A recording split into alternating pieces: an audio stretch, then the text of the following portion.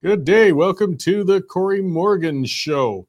Coming out of Calgary, Alberta. I didn't check the weather all the way across the country, but I do know in Calgary it's beautiful out there today for a February day. I still would like to eventually retire somewhere where it doesn't snow ever, but for the time being, I will be happy with how it's going out there right now. Boy, it's been a nice one. People can howl about global warming all they like. I say bring it on. It's fine by me. So yes, I got a good show ahead today, guys. I got Nadine Wellwood. She's going to come on and we're going to talk a bit about the Alberta pension plan. I mean, other provinces should look at that too. It's not gone away, though I think the government kind of didn't do really great in rolling it out, and they're kind of just putting it on the back burner for now, which is too bad because it really is a concept that needs to go somewhere. So we'll discuss that a little longer and see where it may be going. Be sure to use the comment scroll, guys. For those of you who are watching live, I see Wild Rose there and others. Throw me questions my way to my guests, or just give statements, or even chat with each other. I like to see that activity. Just again, try to keep things fairly civil. Now I'll move away from being civil and move on to one of my favorite subjects, and that's talking about public sector unions. Yeah, that's a common topic with me because I'm tired of them. I'm tired of a lot of the stuff they pull off. Not the people within them necessarily, but the unions themselves. So last week, the annual Calgary Teachers Convention was held. Every public school in the city was closed for Thursday and Friday as teachers gathered downtown, or at least ostensibly did. There's nothing new, and most professions hold conventions. That's fine. Gatherings of working peers can be very productive in keeping up with new trends and in sharing experiences. I was curious about something, though, and I asked on X why the Teachers Convention is scheduled in February just before a long weekend, when the event could be held at the beginning or the end of the school year so the students aren't disrupted, out of 2 more days of instruction. I mean, the average teacher, in Alberta, makes $82,000 a year. Not bad coin, plus a lot of benefits. The average Albertan salary, who's not a teacher, is about $70,000 a year. But on top of that, teachers work 50 fewer days per year, 50 working days per year less than any other profession. As they get summer off, fall break, Christmas break, spring break, I don't know, Arbor Day break, Ethel Merman's birthday break. They're always off for one thing or another. So is it unreasonable to ask them to set aside 2 days during a non-instructional period for their convention? Apparently that was unreasonable because the reaction to my question on X was nuclear, as accounts flew out of the woodwork to call me, of course, every name in the book and depicting all teachers as being living saints. And I know there's a lot of great teachers and it's hard work. This is nothing new. Whenever I'm critical of anything in healthcare or education, a swarm of accounts, typically backed by unions, comes into attack mode and comes after me. That's how the unions, they know how to play social media. But the discussion went on, and hundreds of parents joined that thread on X, actually. And despite the howls of the accounts decrying the question, some parents are concerned too, and taxpayers. They're wondering about the number of days teachers put in, along with the amount of instructional time our kids are getting. But it's hard to have such a discussion due to the indignant raging of the union accounts, unfortunately. I mean, teachers have a tough and important job. I don't think anybody denies that. So do nurses, for that matter. But due to this, we should be subjecting those professions to a high degree of scrutiny to ensure we're getting the most from them that we can. We certainly compensate them well enough. Unfortunately, the unions feel the opposite way. They feel that they should shout down anybody questioning the system or anybody working within it, and they facilitate mediocrity within the process.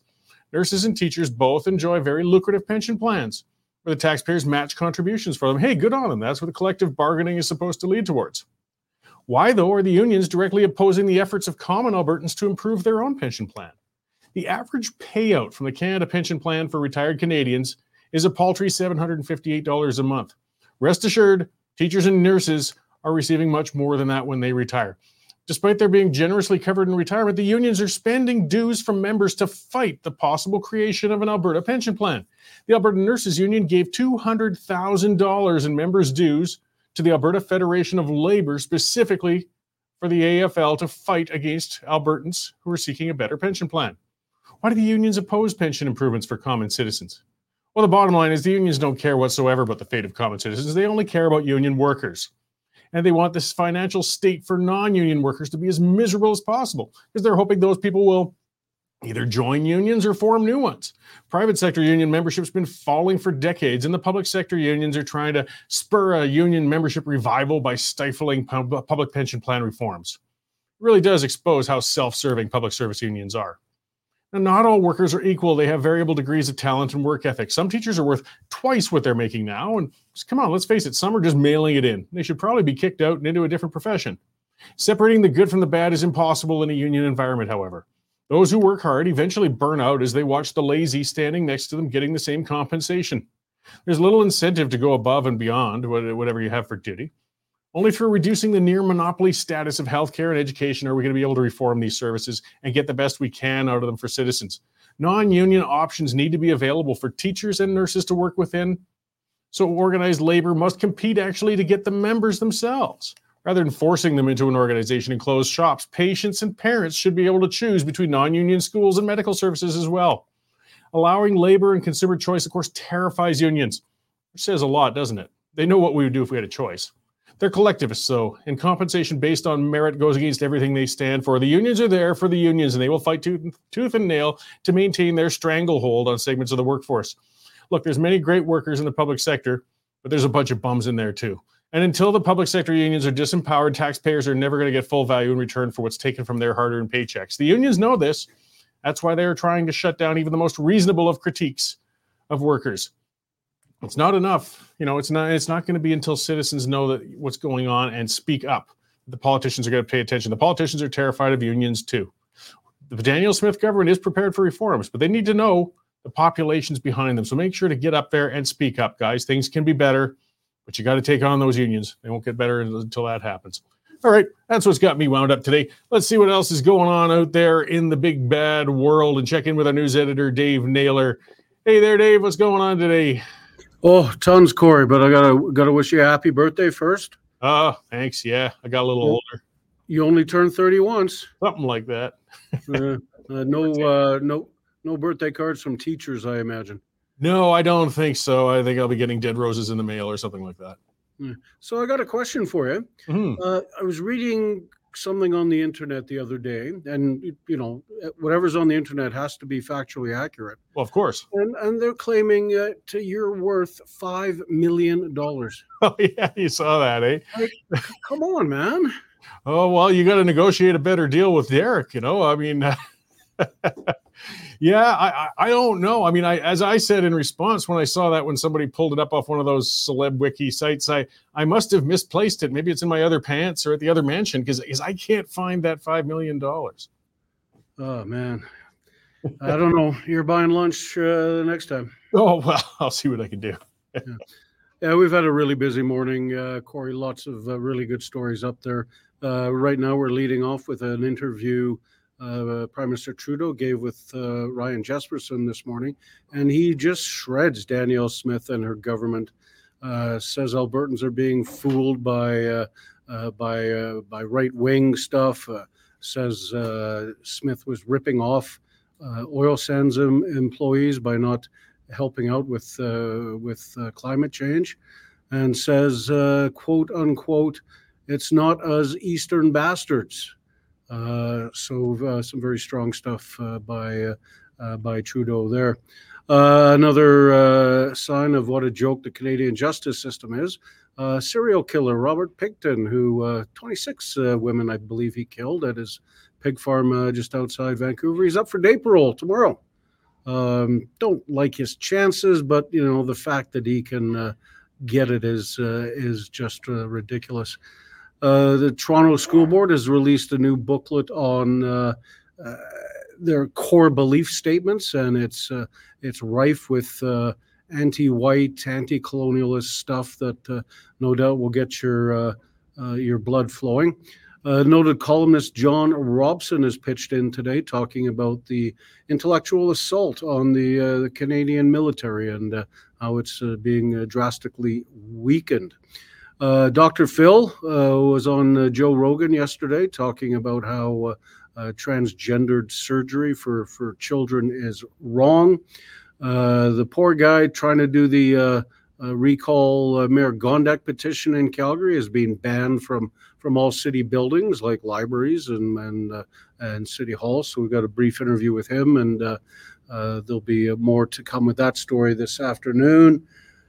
And if you're a small business owner, you're not going to be getting as much back in carbon tax rebates as the Trudeau government has clawed that back. 6:30 tonight, Nigel, the Premier Smith is giving an address to the the province on her future plans, and we'll have full coverage shortly after she starts speaking. Right on. That is quite a bit on the go there. You guys have been quite busy through this week. At least we don't have to search and scrape for stories. It's just a matter of trying to pick the top ones and get them up there. Exactly. You got to triage the news of the day. Right on. Well, thank you for the update. I'll let you get back to sifting and triaging with it, and I will talk to you after the show. Yeah, I understand we're on the pipeline together, so we'll see you then. You bet. All right. Thanks, Dave. Thank you, Corey. That is our news editor, Dave Naylor. And as you can see, yes, lots of stuff breaking and lots of stuff being written and lots of stuff going up on that website.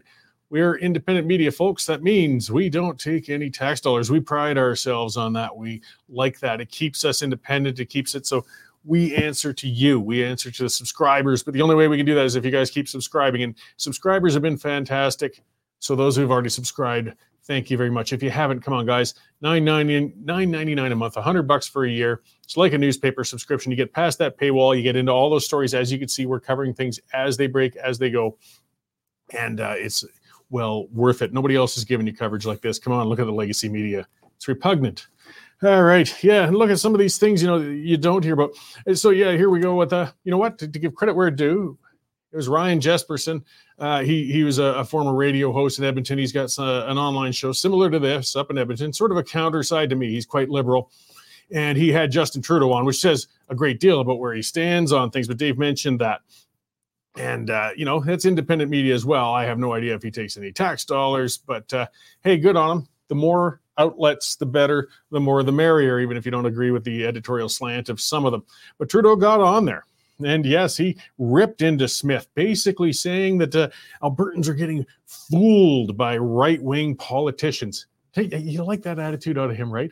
Basically, what he's saying is you're too stupid to vote Liberal. You're too dumb to see through what's clearly BS from Smith when the Liberals are offering you such a good choice. How dare you get fooled by these right-wing politicians? Talk about a slap in the face, because that's when he's saying you're being fooled by them. He's saying you're too dumb to see through something. Brilliant, Justin. Good work. You're certainly going to be winning more seats here in Alberta for it. But all the same, Premier Smith, whatever she may be, she's not afraid of having conversations with the politicians or standing up to them. And she's her office has responded. They tried to reach out since Trudeau was in Edmonton to glad hand and offer to, give us some more of our tax money back to try and build houses that we're not keeping up with because of the mass immigration Trudeau's got on the go. Said, hey, we can get together for a chat while you're here. We'll have a tea. We'll see what we can find for common ground. Well, no, Trudeau wouldn't meet with her. All he wants to do is hide on those little shows and lob his little turds over the wall at them and not have to defend himself or respond to those things. But as Dave said, it is interesting. It showed more knowledge of Western history than I would have credited Trudeau with to begin with, when he did say that he said right-wing ideology is getting in the way of Alberta's success right now. Really? Alberta's the most successful province in the country, you peckerhead. We've got a balanced budget. We're reducing our debt. People are moving from across the country to Alberta in record numbers. And you're saying this is getting in the way of our success? Think harder, Justin. But he did say it's not a plot by Eastern bastards. The Eastern Bastards reference goes all the way back to the Klein days and a bumper sticker that used to say, let the Eastern Bastards freeze in the dark. It was a national energy program thing as well. And as somebody, at least, that was for going after Justin's dada. But some things don't change, I guess, 50 years later, and we still despise the Trudeaus, and they still come here and basically give us the middle finger. So Justin came out to tell us we're all too stupid to understand how to vote for what's good for us. Yet our economy, as far as compared to the rest of the country, is doing very, very well, despite Trudeau, not because of Trudeau.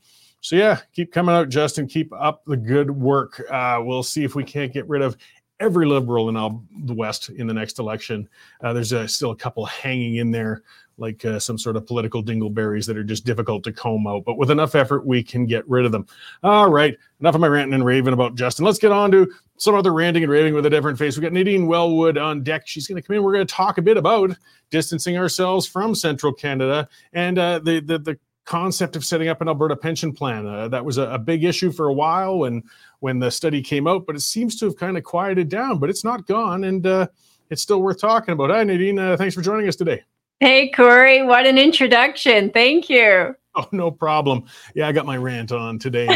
Well, I'll tell you, it makes it really easy to talk about something like an Alberta pension plan when Trudeau just keeps coming out with announcements and, as you just explained, interviews like that one. Well, yeah, it does show that, the central government doesn't have our interest at heart, no matter what they might claim. And they don't think terribly highly of us, at least not under Trudeau's leadership right now, that's for sure. And is it so unreasonable? Is it so selfish? Is it so nasty for Alberta to want perhaps to set up their own pension plan where, and perhaps make a better one than what's existing in the CPP, just like Quebec does? I don't hear them going and telling Quebecers they're too stupid to know what's good for them. Well, you don't hear Quebec crying to get back into the Canada pension plan either. So I think it goes both ways. Yeah. So, as I kind of said to start with, though, I'll let you kind of expand on it. The plan came into the fore. It sounded like the Smith government wanted to move with this. The study came out showing what potentially the province might be owed as far as any assets of the Canada pension plan are. But it really just seemed to kind of blow up. I mean, there was a lot of opposition immediately, which wasn't unexpected from mainstream media, opposition parties, and so on. But it seems like the Smith government kind of took their foot off the gas and they're moving on to other things for now. Yeah, I wouldn't disagree with that statement, but I mean, this is the reality of where we're at. Politicians are going to react and respond to the public. And so if this is something that Albertans want, this is something that Albertans are going to have to push to make sure that we actually do have an agenda, a referendum, and we are going to be the ones responsible for educating people to make informed decisions. And I think right now there's a lot of distrust of the government, which is obviously an obstacle that we have to overcome. And Justin Trudeau helps every which way he can to make that more obvious to Albertans that obviously the government at home here, if you trust it or don't trust Danielle Smith and the UCP, is somewhat irrelevant. I think it's an obvious fact that we cannot rely on the federal government and a centralized government in Ottawa to act in our best interests. So much easier to influence a government here at home. And then the other big obstacle I'm seeing is this false sense of security, where people just don't have the correct data and the correct information around the Canada pension plan. And so, again, if we want to make this happen, then it's we, the people, it's Albertans that are going to have to make sure that it does happen. Well, and that's part of what's up. Like one of the quick things that happened when the discussion came up was suddenly the Canada pension plan was trumpeted by defenders as being one of the best pension plans on earth. And we'd be insane to leave that plan. And why would we dare leave such a plan? But when you look at it, working an entire lifetime and contributing into it, and right now the average payout is less than $800 a month. I'm sorry, but that doesn't sound like a heck of a good plan to me. Yeah, well, the average individual who benefits from the Canada pension plan receives on average $758, and that's after 40 years of contributing. If you take a look at what that individual, had they contributed that money on their own, and then the flexibility, let's say in their own retirement savings plan, would have given them a lot more money with a lot more flexibility, money that they could have then left to their spouse or to their children, should they, die before having received the pension plan or afterwards. So the Canada pension plan, according to the Mercer report, which is a CFA, Chartered Financial Analyst report, only ranks 12, which is not bad, but it's not the best. Even when you look at the returns, I mean, the returns are not reflective of what people receive. So and here's two numbers that I'd really like to leave with people if we do nothing else today, is that one, there's $1.14 trillion of unfunded liabilities with the Canada pension plan. Nobody talks about that. It was hidden in the chief actuary report at the very, very end under acknowledgements. Well, I think that deserves a little bit more of attention than just an acknowledgement. And then the other fact that I really want to bring to people's attention is that come 2026, so just 2 years away, the chief actuary reports on this as well, that the expenditures for the Canada pension plan will exceed the benefits or the contributions. So not only do we have 1.14 trillion already, which has grown from 884 in 2019, and it's continuing to grow, it is actually going to just exponentially explode when the actual expenditures for the first time exceed the contributions that are coming in. Because what people don't realize is the Canada Pension Plan, the base, is a pay-as-you-go. So it's the people that are contributing today that are paying for the retirees. The retirees that think it's my money, your money was spent long ago. It is the people who are working today that are giving you your pension. Yeah, and to give some background, and I guess a little bit of credit where it's due, it used to be a pure pay-as-you-go pension plan until about 1997, and Jean Chrétien and Paul Martin did, well, the way they did it was by upping your contributions a great deal, but they did bring it to a point where they started to build a bit of a fund, finally. And it's to the point, as you said, there's still a tremendous unfunded liability, which means there's going to be a lot of retirees that need to be paid out eventually. And right now, there's about 33% of that is saved up in the fund. It's not enough to cover it. So as you said as well, they're going to have to increase the contribution rates if they want to continue to keep building that fund. And again, as we're saying, for not some really large payouts, really, when you look at it. But some of the question, and I see from Paradoxy asking as well, about when the federal government might give their numbers on what the amount of that fund Alberta might be entitled to, because that's another one of the big question marks that's up there. It did sound from that first report a little bit too generous. I understand it was a raw interpretation of the legislation where they came up with that number saying that Alberta would be entitled to over a third of the fund, but it did fall under the almost too good to be true sort of aspect of things. When and how do you think we could settle on what the amount Alberta would be entitled to if they left the fund? Well, I think that's actually going to end up in the courts, to be honest, because the federal government obviously does not want Alberta to leave. If they do that, we have the youngest demographic. So when you're looking at a pension plan of any sort, what they're looking at are three things. They're looking at immigration, they're looking at economy, they're looking at demographics, of which Alberta outperforms the rest of Canada on all of the above. So the reality is, if Alberta were to leave, it's really going to put a lot of pressure on the Canada Pension Plan and the federal government to actually kind of have to explain to people what exactly just happened and why their contributions are going up and why those unfunded liabilities are going to literally just exponentially explode. So Alberta is in a really unique situation in the fact that we do have a younger workforce, we have higher incomes, and we could actually reduce our contributions or improve our benefits just based upon those things alone. So we don't actually really have to wait for a number, in my opinion, from the Ottawa government. Because it's somewhat irrelevant. We could actually start today, pay as you go. We have more than enough contributions to cover the benefits that we pay out. And as a matter of fact, we would be saving anywhere from $3 to $5 billion a year that could then be invested in our own Alberta pension plan. And so then whatever comes from Ottawa, whether it's, using a Trevor Tome number of 120 to 150 billion, or we use the LifeWorks number of 334 billion, I'm going, that's a bonus. We're already started, we're already established, we're ahead of the game. And now we get this huge influx of money that comes from the contributions that we've paid. LifeWorks calculation wasn't actually that out to lunch. I mean, it was prepared by Bill Morneau, who was the former finance minister for the Liberal Party of Canada. So people say it's not objective and it's, it's a stretch. Not really. And even when this was signed originally, Ontario and the premier at the time made sure that if Ontario or any province wanted to leave, they would leave with what they had contributed and what that money, had it been invested in their own pension plan, would look like. So is it going to end up in courts? Probably. I don't think the federal government's in any real hurry to give us that number, although they did specify that it should be coming sometime in the fall. But the reality is, Albertans, in my opinion, we shouldn't be waiting. We should be giving notice, take our 3 years, get ourselves organized, and then let them work out what that number should be.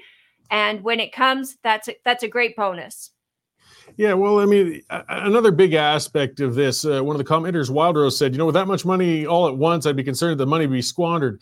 You mentioned earlier about trust. Like, this is something where there's one shot, though. They've got to make sure we trust the government to properly set up a plan, because hey, even the most well-meaning of governments can screw up badly. And I mean, this is our retirement we're talking about. We really have to make sure that there is an airtight plan in place before Albertans are ready to leap. Even if the Canadian pension plan isn't great, they don't want to leap to one that's worse. No, we definitely don't want one that's worse. And I think we can actually set one up that's better, with better investment objectives, with better governance. And this is not rocket science. I mean, there are investment funds out there. There are pension funds out there that are doing a fantastic job, better than the Canada Pension Plan. And we just need to replicate a model that already exists and is already working well. And there's some parts of the Canada Pension Plan that do exactly that, and we can replicate those. So I think the big key thing here is to make sure that it's not politically interfered with.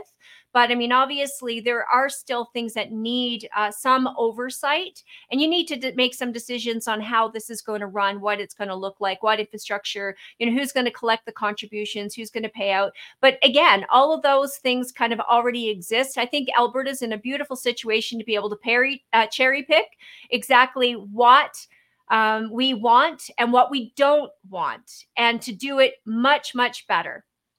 Yeah, so Premier Smith is repeatedly committed to holding a referendum before moving on an Alberta pension plan.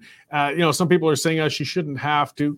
I don't know, but the bottom line is, politically, she's cornered herself into this. Even if there isn't a referendum, you need a lot of public support before you can make this kind of move. I don't think it's quite there yet, but it can be there if people, I guess, educate themselves and realize that there's a better plan. But they also need to see some rock solid things. There's a whole bunch of question marks and a whole bunch of generous promises, but until you see some stuff tangible, it's kind of hard to say I'm ready to make that leap. But I mean, is anybody working on that, or is the government just kind of tapping the brakes now?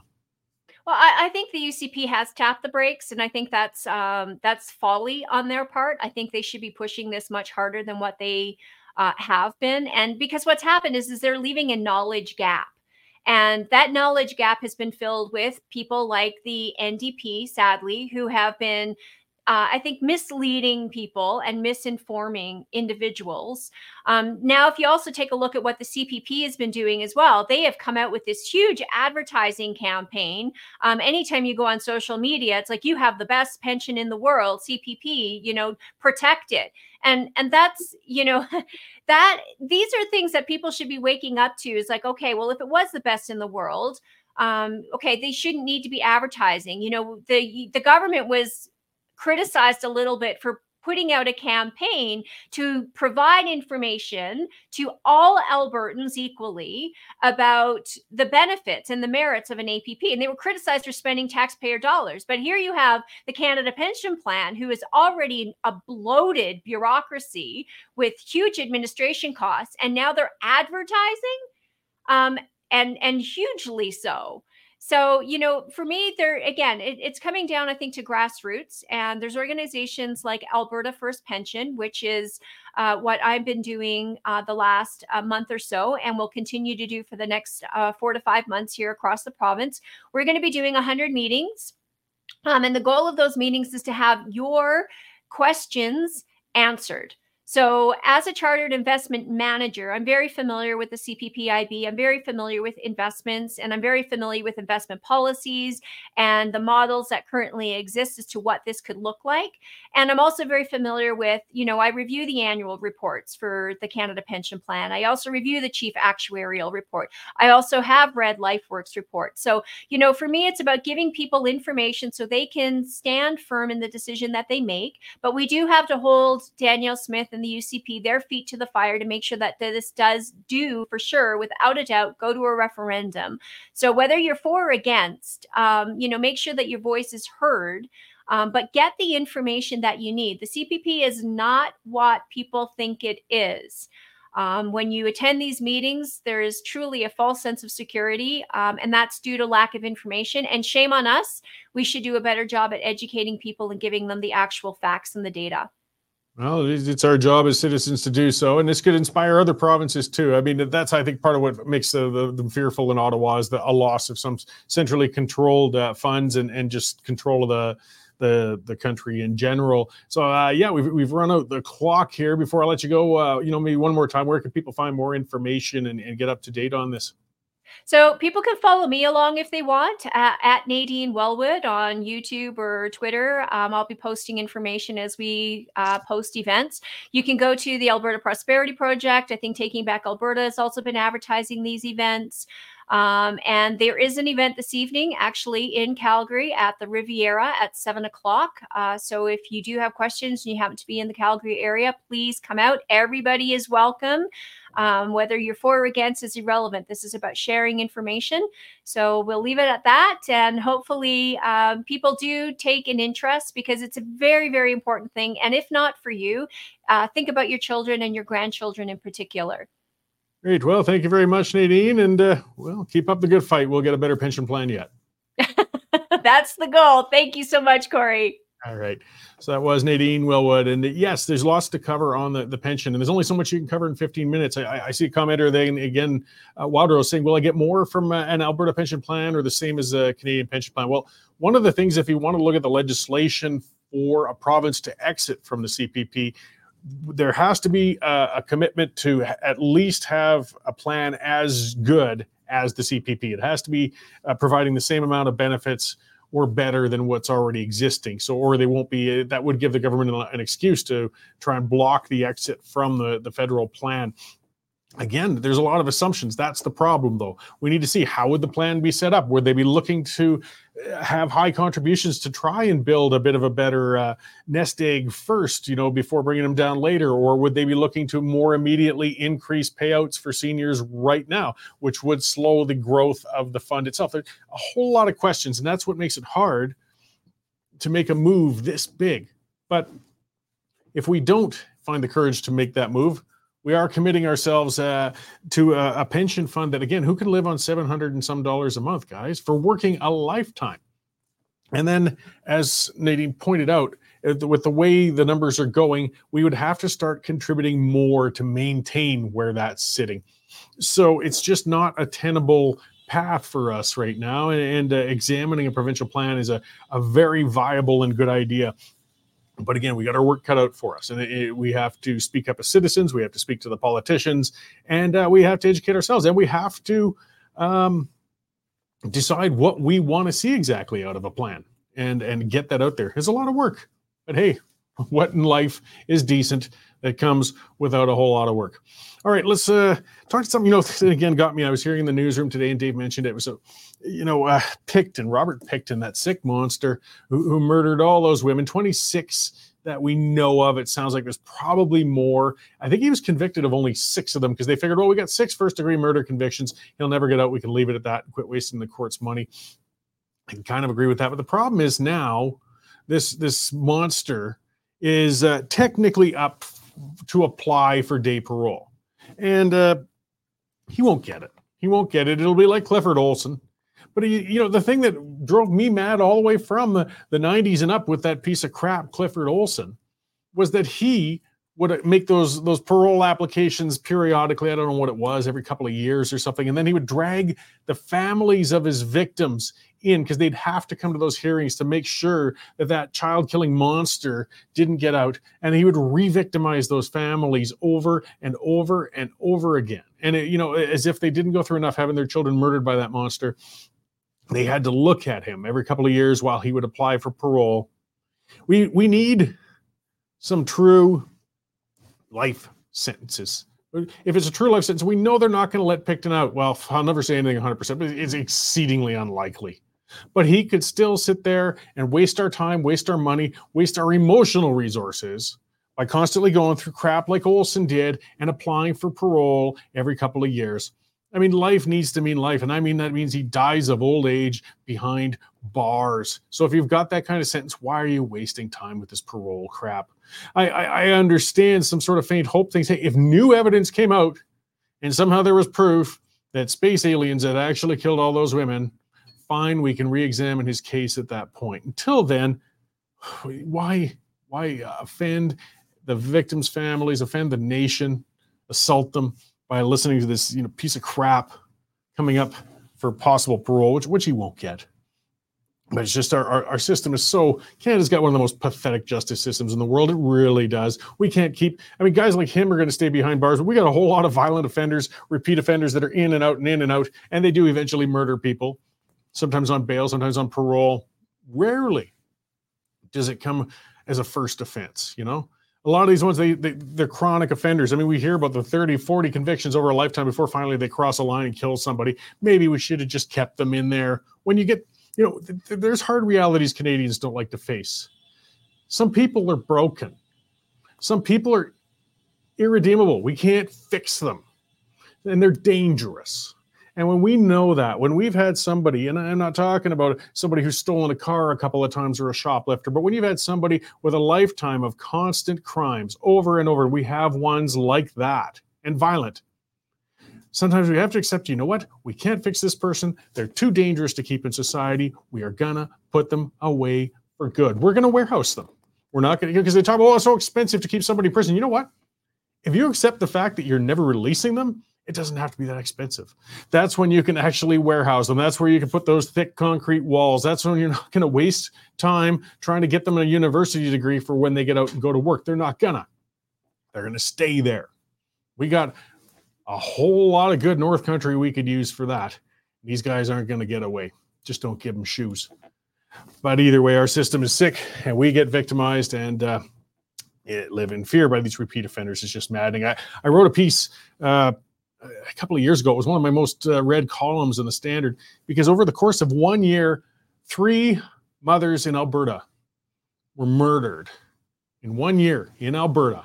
And all 3 of the murderers had, of course, been in and out of the prison system for serious crimes. Like if they'd have been kept in prison as they should have been in the first place, all of those mothers, along with one of the children who was murdered with one of those mothers, would still be alive today. But we let them out and the innocent paid the price. And the savages who did it very possibly might get out again. We got to change that. We really do. I don't like big government. I don't like intrusive government. I don't like government in our face, but there's roles that government has.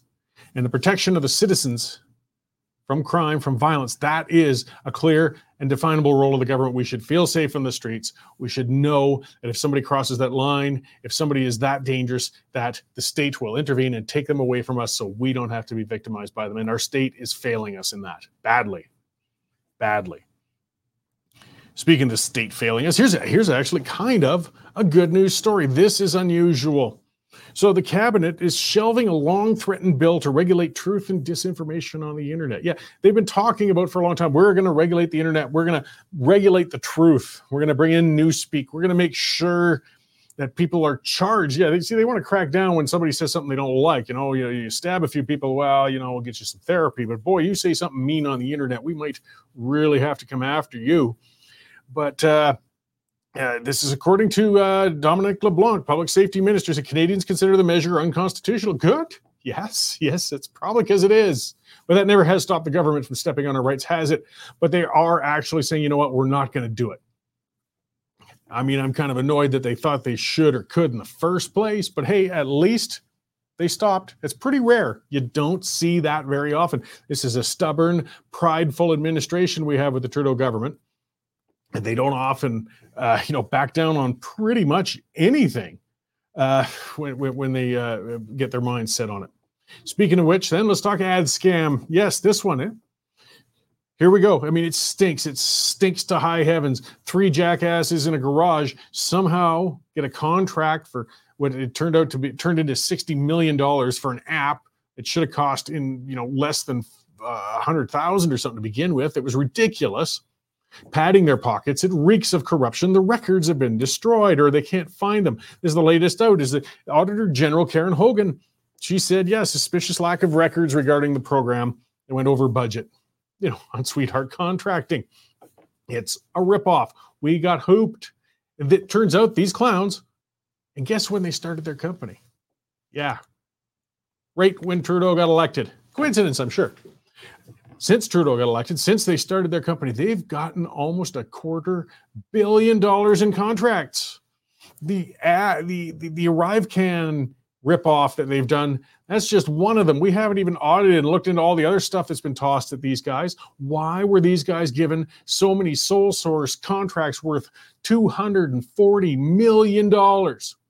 You'd think our legislators would be able to pull them before the parliament, before committee, and at least start the process of asking questions. And that's what the Conservatives tried to do in parliament yesterday. And guess what?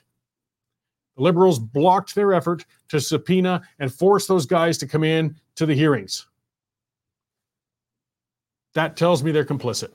That tells me the Liberals are tied up in this. Look, I've participated in writing political spin. I've done those sorts of things when the government's in trouble or not. When it's something like this, if your government had nothing to do with it, your party had nothing to do with it, even if it was under your watch, I know it's bad for the Liberals, but your best hope would be to get up there and be indignant and say, these guys ripped off Canadians during an emergency. These guys stole from the taxpayers. This is unacceptable, unspeakable. We're going to bring them forward. We're going to investigate this. We're going to get to the bottom of it, and some heads are going to roll. And you keep that high ground, and you stay up there and make yourself even sound like a victim. You know, we got robbed too. We trusted these guys with tax dollars, and look what they did. But instead, and the Liberals know how to spin, so they chose not to do that. They chose instead to try and shut down efforts to have these guys speak in front of the committee. That stinks. That means they probably have stuff on the Liberals. It means they don't want the public to hear because these guys have been hiding. They've been subpoenaed twice, and they've refused to show up. And this effort from the Conservatives was saying, okay, we can get a sergeant of arms. There is a mechanism. It's been done before.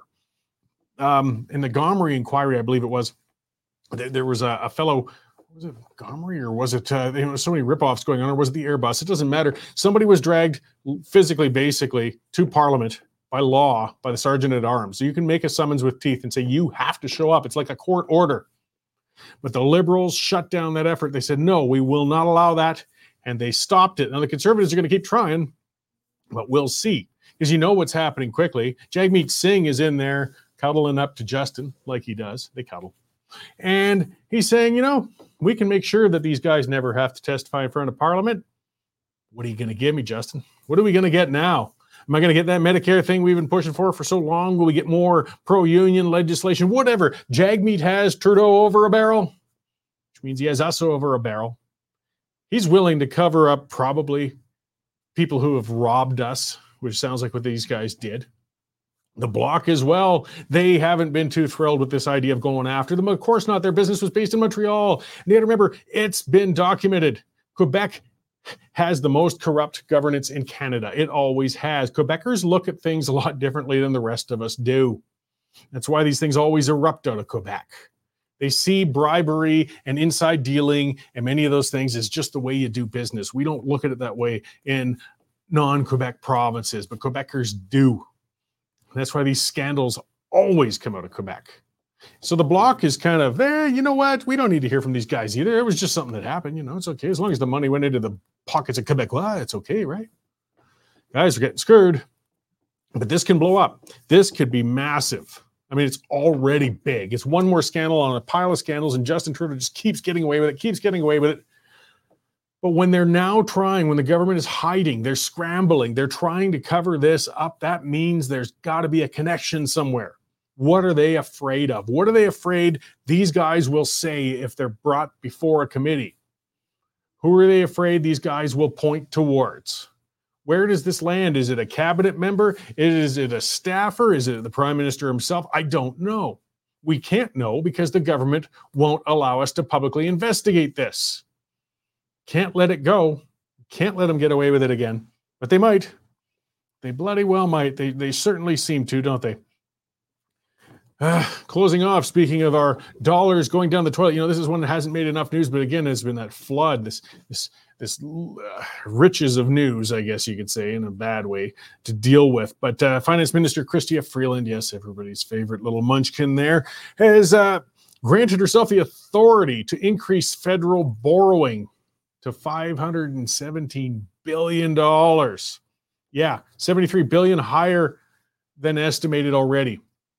They're spending us into oblivion. They're desperate. They're in the toilet in the polls. Their chances of getting reelected are next to none. They're hoping they can buy our love with borrowed money. They're borrowing on the backs of your children, or at the rate they're going, great-great-grandchildren, to try and buy your love and somehow survive the next election. And it's not going to happen, but they can sure cause a heck of a lot of damage while they're doing it. So they raised the federal debt ceiling from $1.168 trillion to $1.831 trillion. $1.831 trillion in a country of 40 million people. It's a massive amount, an almost insurmountable amount of debt that we pay for. We will pay for. We pay interest on it. We pay debt servicing costs. It's money flushed down the toilet. Welcome to Canada, guys. And you wonder why I talk about independence for the West. Well, though, again, as I said earlier, if citizens don't engage, if we don't pay attention, we don't take part, the West can screw itself just as effectively as Central Canada does. It's up to us. We got to stay engaged. We got to stay on top of it. We got to stay on top of the politicians. We have to get on the ground. We have to watch the news. As frustrating as it might be, as gray as it makes our hair, because it won't change if we don't try. Might fail even if we do try, but at least you tried. And we got to keep trying. All right. That's all I got for this week, guys. Be sure to turn in tonight. It is going to be a good one with the pipeline, yes, and there will be discussions with Premier Smith's address to the province and lots of other subjects to cover. And, of course, I will be back again next week, and we will go through the latest of issues at that time with a whole new guest and see what's happening. So thanks for tuning in. We'll see you next week. Canadian Shooting Sports Association. Without the CSSA, our gun rights would have been taken long ago. These guys are on the front lines helping to draft smart and intelligent firearms regulations and legislation in Canada, and more importantly, educating the public about how we keep guns out of the hands of the wrong people. To become a member, it's absolutely worth every penny.